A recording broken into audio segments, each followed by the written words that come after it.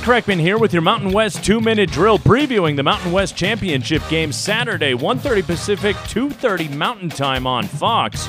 It's number 24 San Jose State and Boise State at Sam Boyd Stadium in Las Vegas. The Spartans 6-0, appearing in their first ever Mountain West Championship game.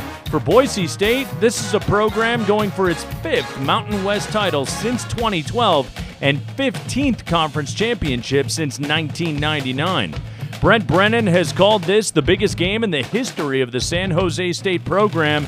But Boise State senior linebacker Riley Wimpy says it's not like this is some routine engagement for them either. This is the biggest game of our lives as well. You know, we knew that coming into this week. San Jose State is a great team, and they're a great challenge, and we're looking forward to this. This is the biggest, week for us as well. And they'll face an unbeaten San Jose State team that has won every game this season by double digits. The Spartans started the season with training camp at Humboldt State University, 300 miles from their own campus, and now call Las Vegas home, with Sam Boyd serving as their temporary home field.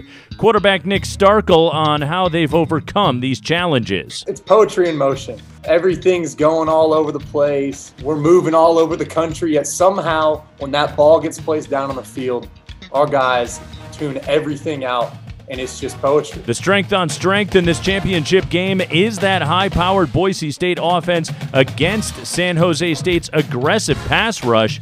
Broncos led the conference in scoring offense at 36.2 points per game. San Jose State, meanwhile, 13th nationally in scoring defense, led by Mountain West Defensive Player of the Year Cade Hall, opponents scoring just 17.5 points per game. Again, kickoff Saturday, 1:30 Pacific, 2:30 Mountain Time, televised on Fox. For the Mountain West Radio Network, I'm Nate Kreckman.